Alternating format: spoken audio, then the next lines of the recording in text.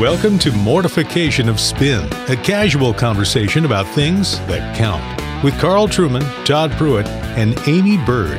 Mortification of Spin is a weekly podcast from the Alliance of Confessing Evangelicals. Let's join this week's conversation.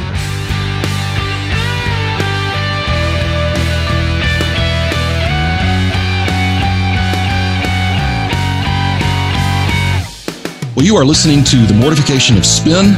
My name is Todd Pruitt. I'm pastor of Covenant Presbyterian Church in the beautiful Shenandoah Valley, and I'm joined, as always, by the housewife theologian, Amy Bird, and by Grove City College's own Carl Trueman. And we are excited today. We always have special guests, and today is no exception. Our guest is Dr. Kevin Vanhoozer. Dr. Vanhoozer is the research professor of systematic theology at Trinity Evangelical Divinity School. He is also a prolific author, everything from more technical academic volumes to very pastoral, more popular audience books. And so he produces both kinds of books, and we're thankful for that.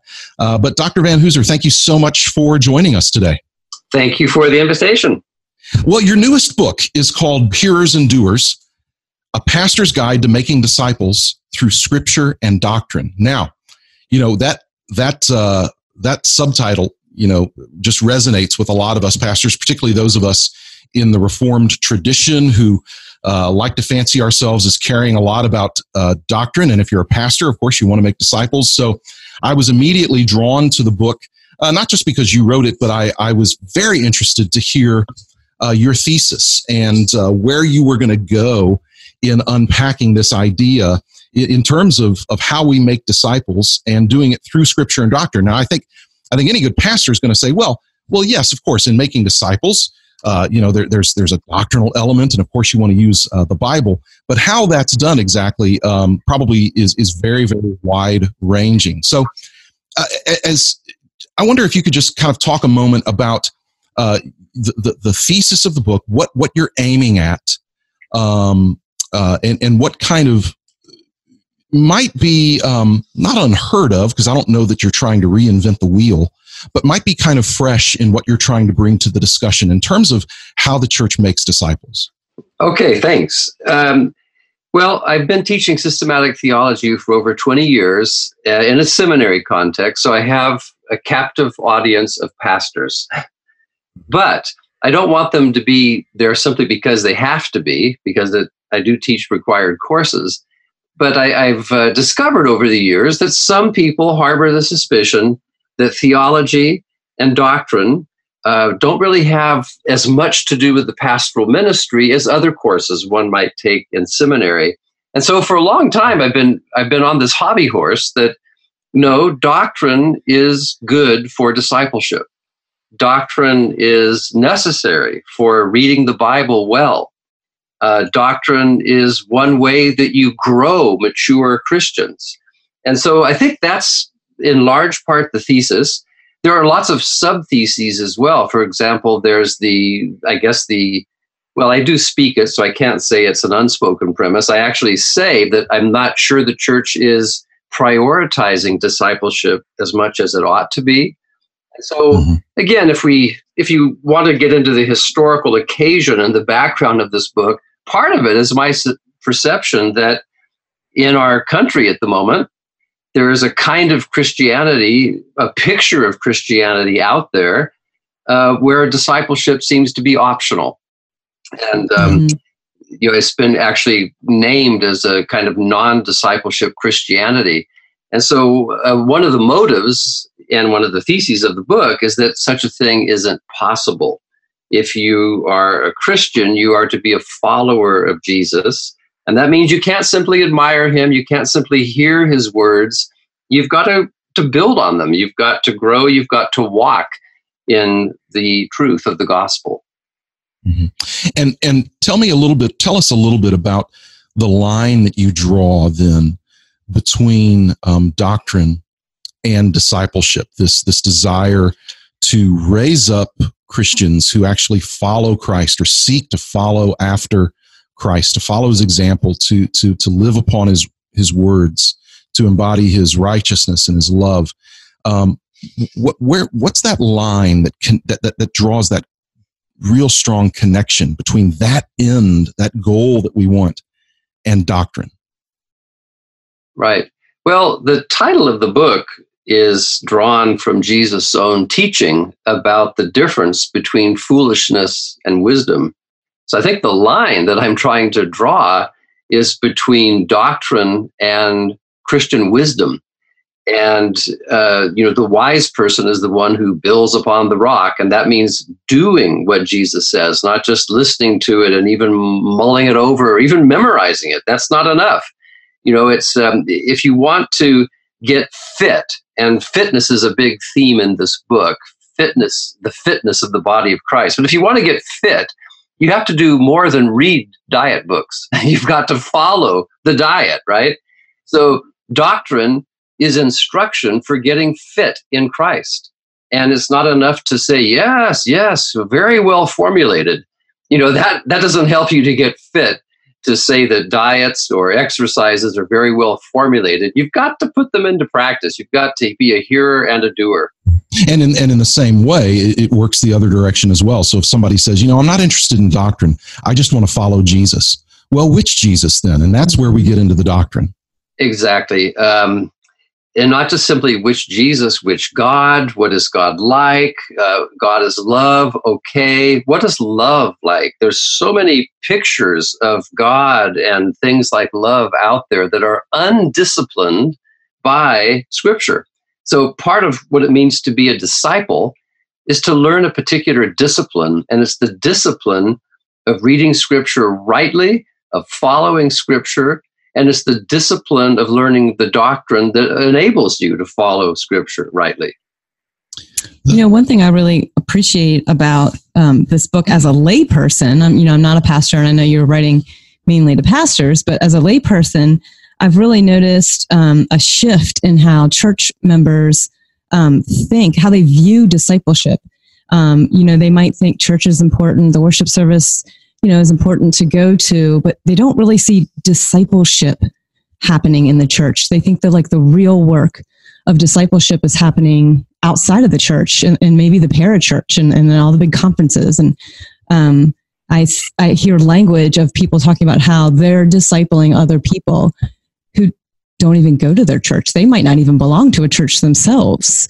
And so the whole context of discipleship has been removed from the church. And so there's not really any kind of church as an interpretive community then either. And so maybe you could talk a little bit about that.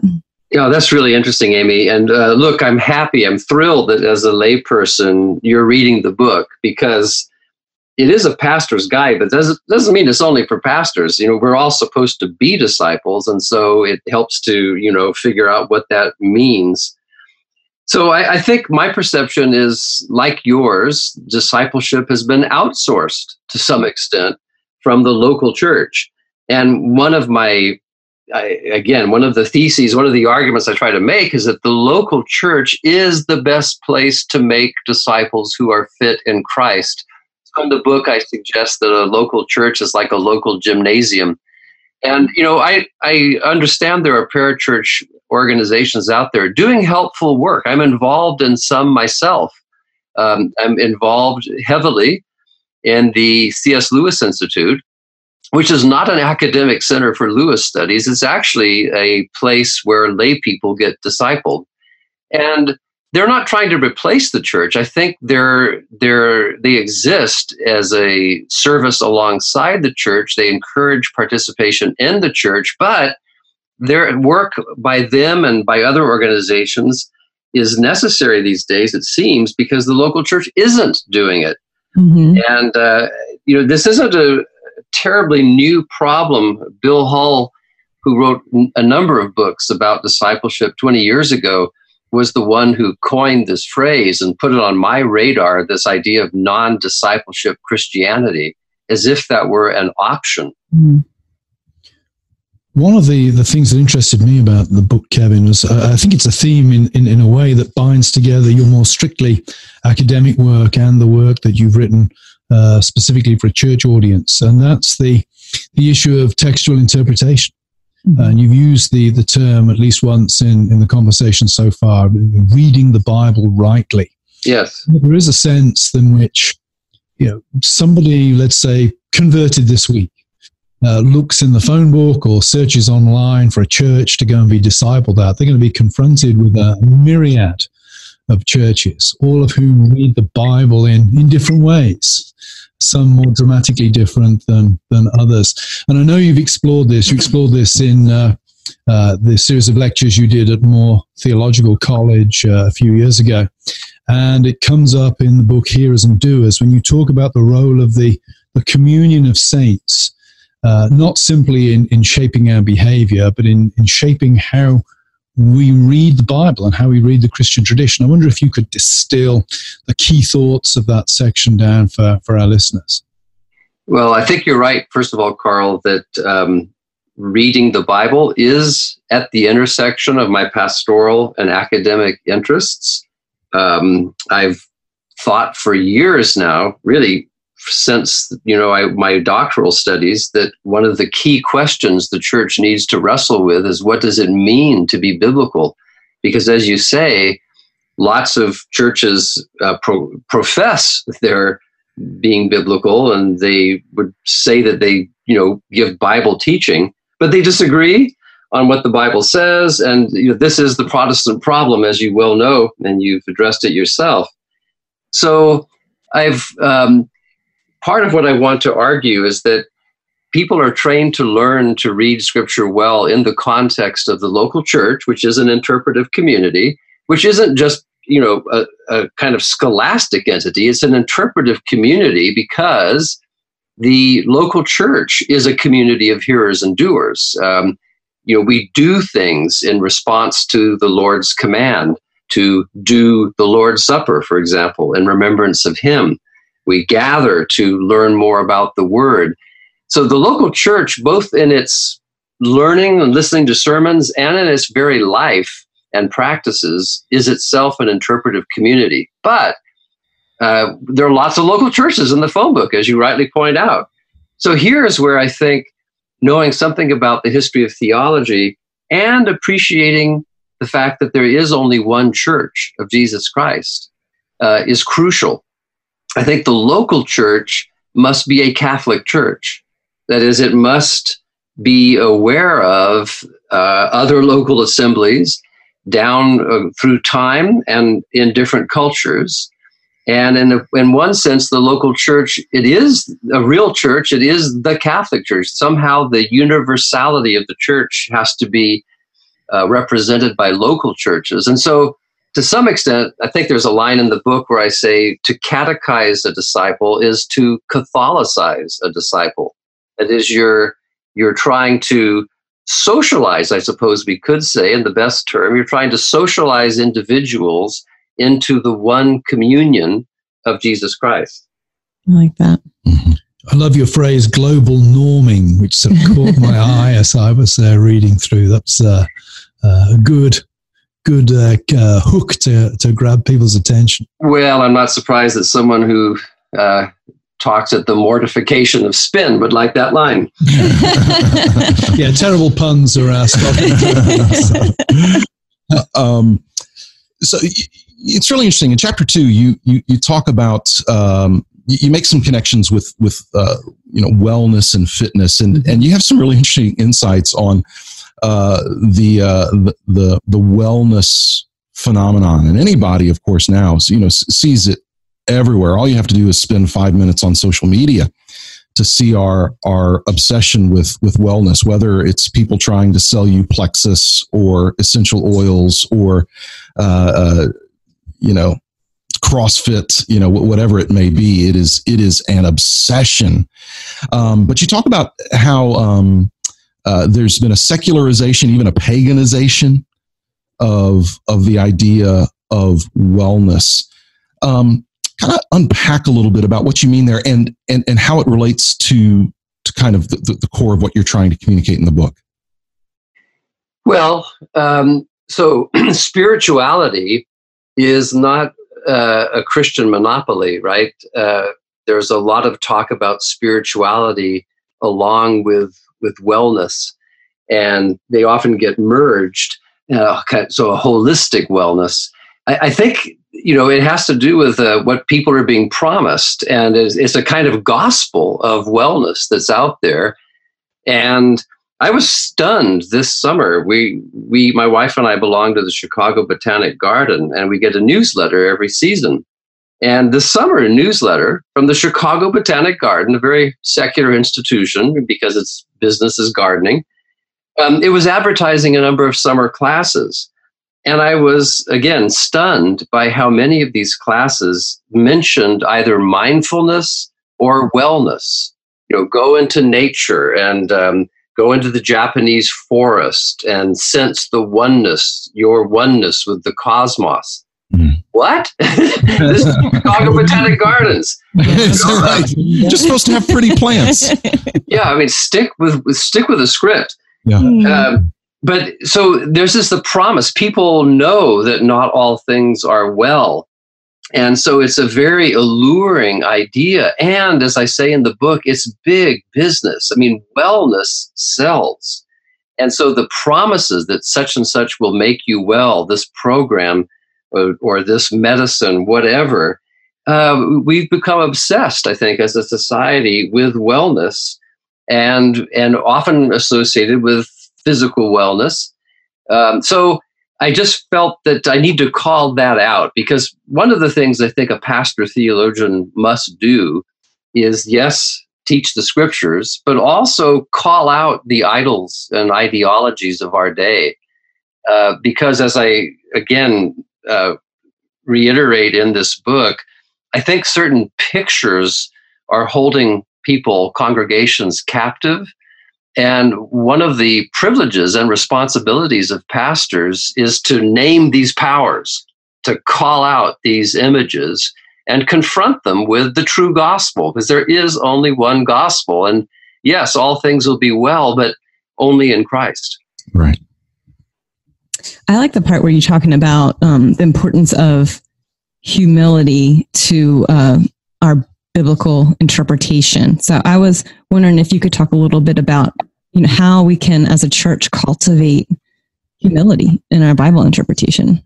Well, so I think a great question. And I've been talking about humility in the context, especially of biblical hermeneutics, for 20 years. And I think the challenge, especially for Protestants, but really for all Christians, is to know how to get the balance right. On the one hand, we want to preach the gospel with boldness. That's a biblical virtue, boldness for the gospel.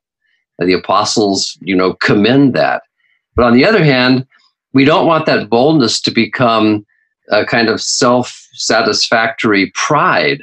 Mm-hmm. And so that the tension to me in biblical interpretation is somehow, threading that needle getting that tension right between boldness and humility. So humility, I take it as an interpretive as well as an intellectual and moral virtue. Mm-hmm. And a virtue is a habit of mind that is more likely to lead you to the truth than away from it. And, when I think about academics in particular, the cardinal temptation for an academic is to be so wed to his or her pet idea that, it becomes like a tragic flaw. Mm. That because it's your idea, you have to protect it. And if you aren't open to criticism, you're less likely to get to the truth. And I've experienced this for myself. I've had, ideas that I like. And when I submit them to critics, they may not like it. But if I'm not listening, and if I'm not humble, if I'm going to stubbornly insist on going with this pet idea, more likely than not, I'm leading myself away from the truth. Mm. So what I appreciate about Protestants is that they have boldness. We have our convictions. We're not all Lutherans. We're not all Presbyterians. We're not all Methodists. We have our convictions. And yet we conduct, at our best, we conduct discussions about interpretation aware that we're all standing under the authority of the word. And I think standing other, that posture of humility, acknowledgement that you may be wrong, standing under is a key condition for understanding Scripture. Yeah.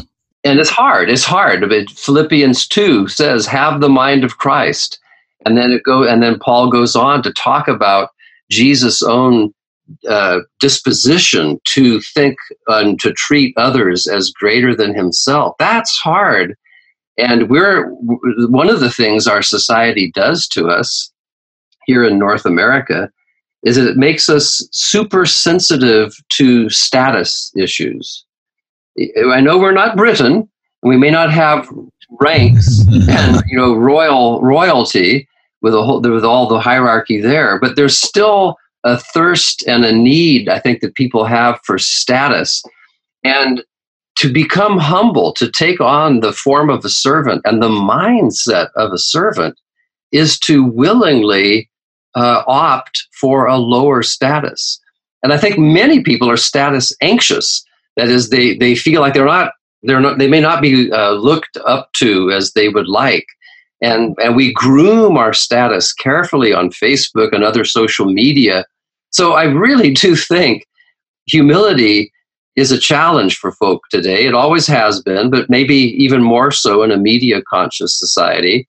And yet, forming people with the mind of Christ, with this disposition to be humble, even about their biblical interpretations, that is part and parcel of making disciples fit. Yeah. On Sunday evening, I preached. My pastor's away at the moment, asked if I would fill the pulpit. So I preached Sunday evening, Kevin. And afterwards, I was standing at the door, and of course, people are filing past and shaking my hand, etc. And one of the young men in the church came up to me and started talking to me about a friend of his who's just become a Christian, but is convinced that all he needs to do is read his Bible and pray by himself. He doesn't need to be involved in what we would call the visible church in any way, shape, or form. How would you go about persuading somebody like that no, being part of the community of the church is important? And what strategies might you suggest to a local congregation to make that a more obvious truth to both to their own people and to the people who might wander through the door on a Sunday? Yes. Well, again, we're in a nation of rugged individuals, at least historically speaking. I think of Abraham Lincoln. He wasn't exactly Catholic in his reading of Scripture. And so there was something, I guess there's some kind of heroic virtue associated with going it alone, bowling alone. But I would just want to suggest to this person that we weren't made to read Scripture alone. From the very beginning, the Scriptures have been addressed to a community, and I think the purpose for Scripture, this is Old and New Testament, is to in many and various ways shape a people for God's treasured possession, a holy nation.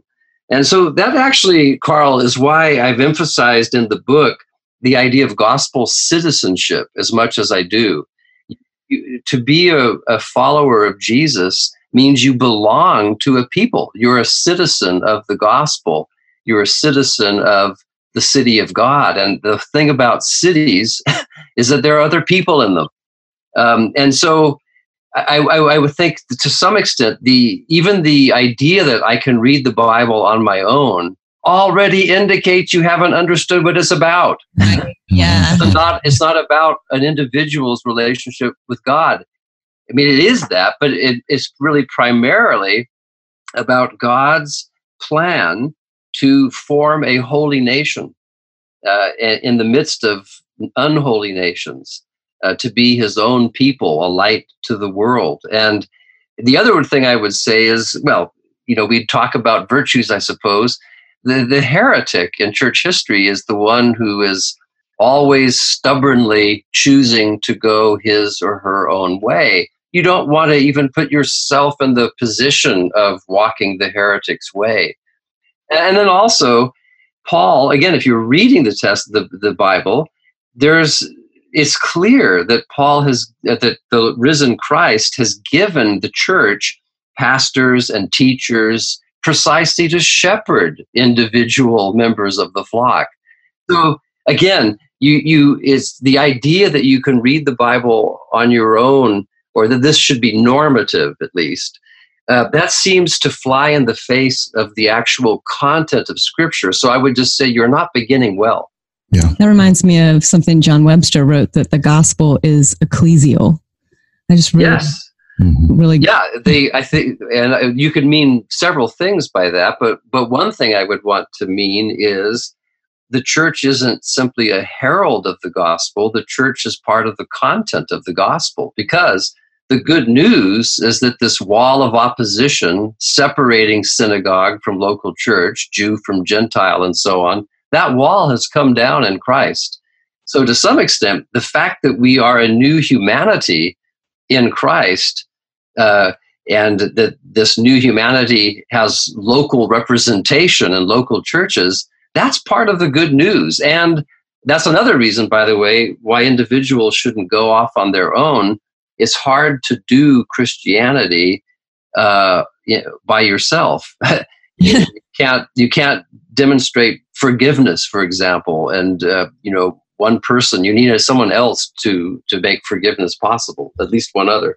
Yeah, just in a related question, then, having grown up in broad but conservative, but broad evangelicalism, one of the things that I never really saw much of a connection to, or was taught really any kind of a connection to, is the connection between discipleship, or being discipled, and the church's actual gatherings, what goes on when we gather as a church in worship, the connection with the liturgy and the preaching of the church.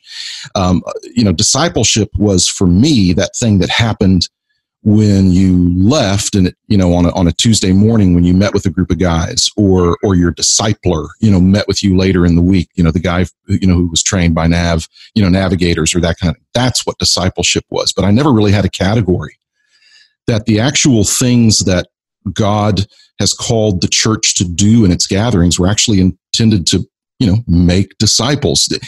Kind of explain a little bit in terms of what you write in this book about the role of the church's liturgy. Right. Well, so maybe, Todd, you and I can start a class action suit against the evangelical churches that didn't communicate that to us exactly when we were growing up, because that was very much my experience as well. And to some extent, it's my, it's a present happening. That is that, people think they're going to church to worship, and it's not always clear to me what worship means. But in Romans 12:1, Paul says we're to present our bodies as a living sacrifice, which is your spiritual worship. And that text, I think, is important. It's connected also to the idea of being transformed by the renewal of our minds. But I think this is about discipleship. Romans 12:1 and 2 is about discipleship. So, yeah, I do think that formation, that is the one aspect of the process of making disciples, should be happening in what we call our worship services. And I also argue that all churches are liturgical to some extent, if by liturgy we simply mean the form our worship takes. It can't simply be formless. It has to have some minimal kind of form, at least a time limit. So the point is, in engaging with our bodies every Sunday morning and with our minds doing certain things in our worship service, that itself is formative. And I make a plea with pastors to use this time in formative ways, because the rest of the week, what's forming their congregant spirits is simply culture.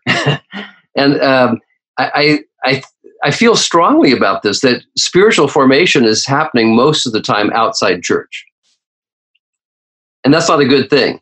Now, Christian spiritual formation is happening in church, but our spirits can be formed outside of church very easily. I think we can be made, for example, into worrisome, anxious spirits who, are concerned about their status anxiety, or we can be made into consumerist spirits who always need more to feel satisfied. Our culture is in the business of spiritual formation. I think pastors need to say that to their congregations too. And so what happens during a worship service, during what we call this liturgical formation, is that we have a little bit of a chance to offer a different kind of formation, a more intentional formation. And we need to make the most of these precious minutes that we have together as a gathered assembly. Yeah, it's good. Well, it's been a real pleasure speaking to you, Kevin, about your new book, Hearers and Doers. And thank you very much for all the work that you've done. And before we close, I'd like to recommend a couple of other books by Professor Van Hooser. If there's anybody listening who's not come across his work before, 2 books that I personally have found very helpful and very stimulating over the years. Is There a Meaning in This Text? Probably about 20 years old now, I would guess, Kevin, that book. Yeah, but a very, very helpful book addressing issues of, the simple question, does a text mean something? Does it have a legitimate range of meanings? Very, very important, I think, when we come to read the Bible, to have some idea of how texts operate. And that book is extremely helpful. And also more recently, I mentioned this earlier in the podcast, Biblical Authority After Babel, which is the published form of some lectures you gave, I think, our mutual friends, the Mark Thompson and co. over in Moore College in Sydney, Australia, which addresses some similar themes to Hearers and Doers and Is There a Meaning in This Text, but in a very accessible and down-to-earth way. If you're listening and would like a chance to win a copy of Hearers and Doers, the book we've been discussing, please visit our website, mortificationofspin.org, where you'll have an opportunity to enter a draw to win a copy. And while you're there, if the Spirit leads you so to do, please do click on the donation button. We are a listener-supported podcast and would appreciate any financial support you're able to give us. We look forward to being with you next week. Come on, people now, smile on your brother, everybody get together, try to love one another right now. Thanks for listening to Mortification of Spin, a podcast of the Alliance of Confessing Evangelicals. Let's keep this short so none of us gets burned out. Please read the blog, please subscribe, please leave a donation. And there's this next week. When you come to something like the Enneagram, it looks to me as if you're injecting the critical problems of self-reflection. Now, I've never taken one of these personality tests, but I tell you, if I did, at the back of my mind wouldn't be so much who do I think I am, but what answer do I need to give in order to get the job that I want to get. That's next time on Mortification of Spin.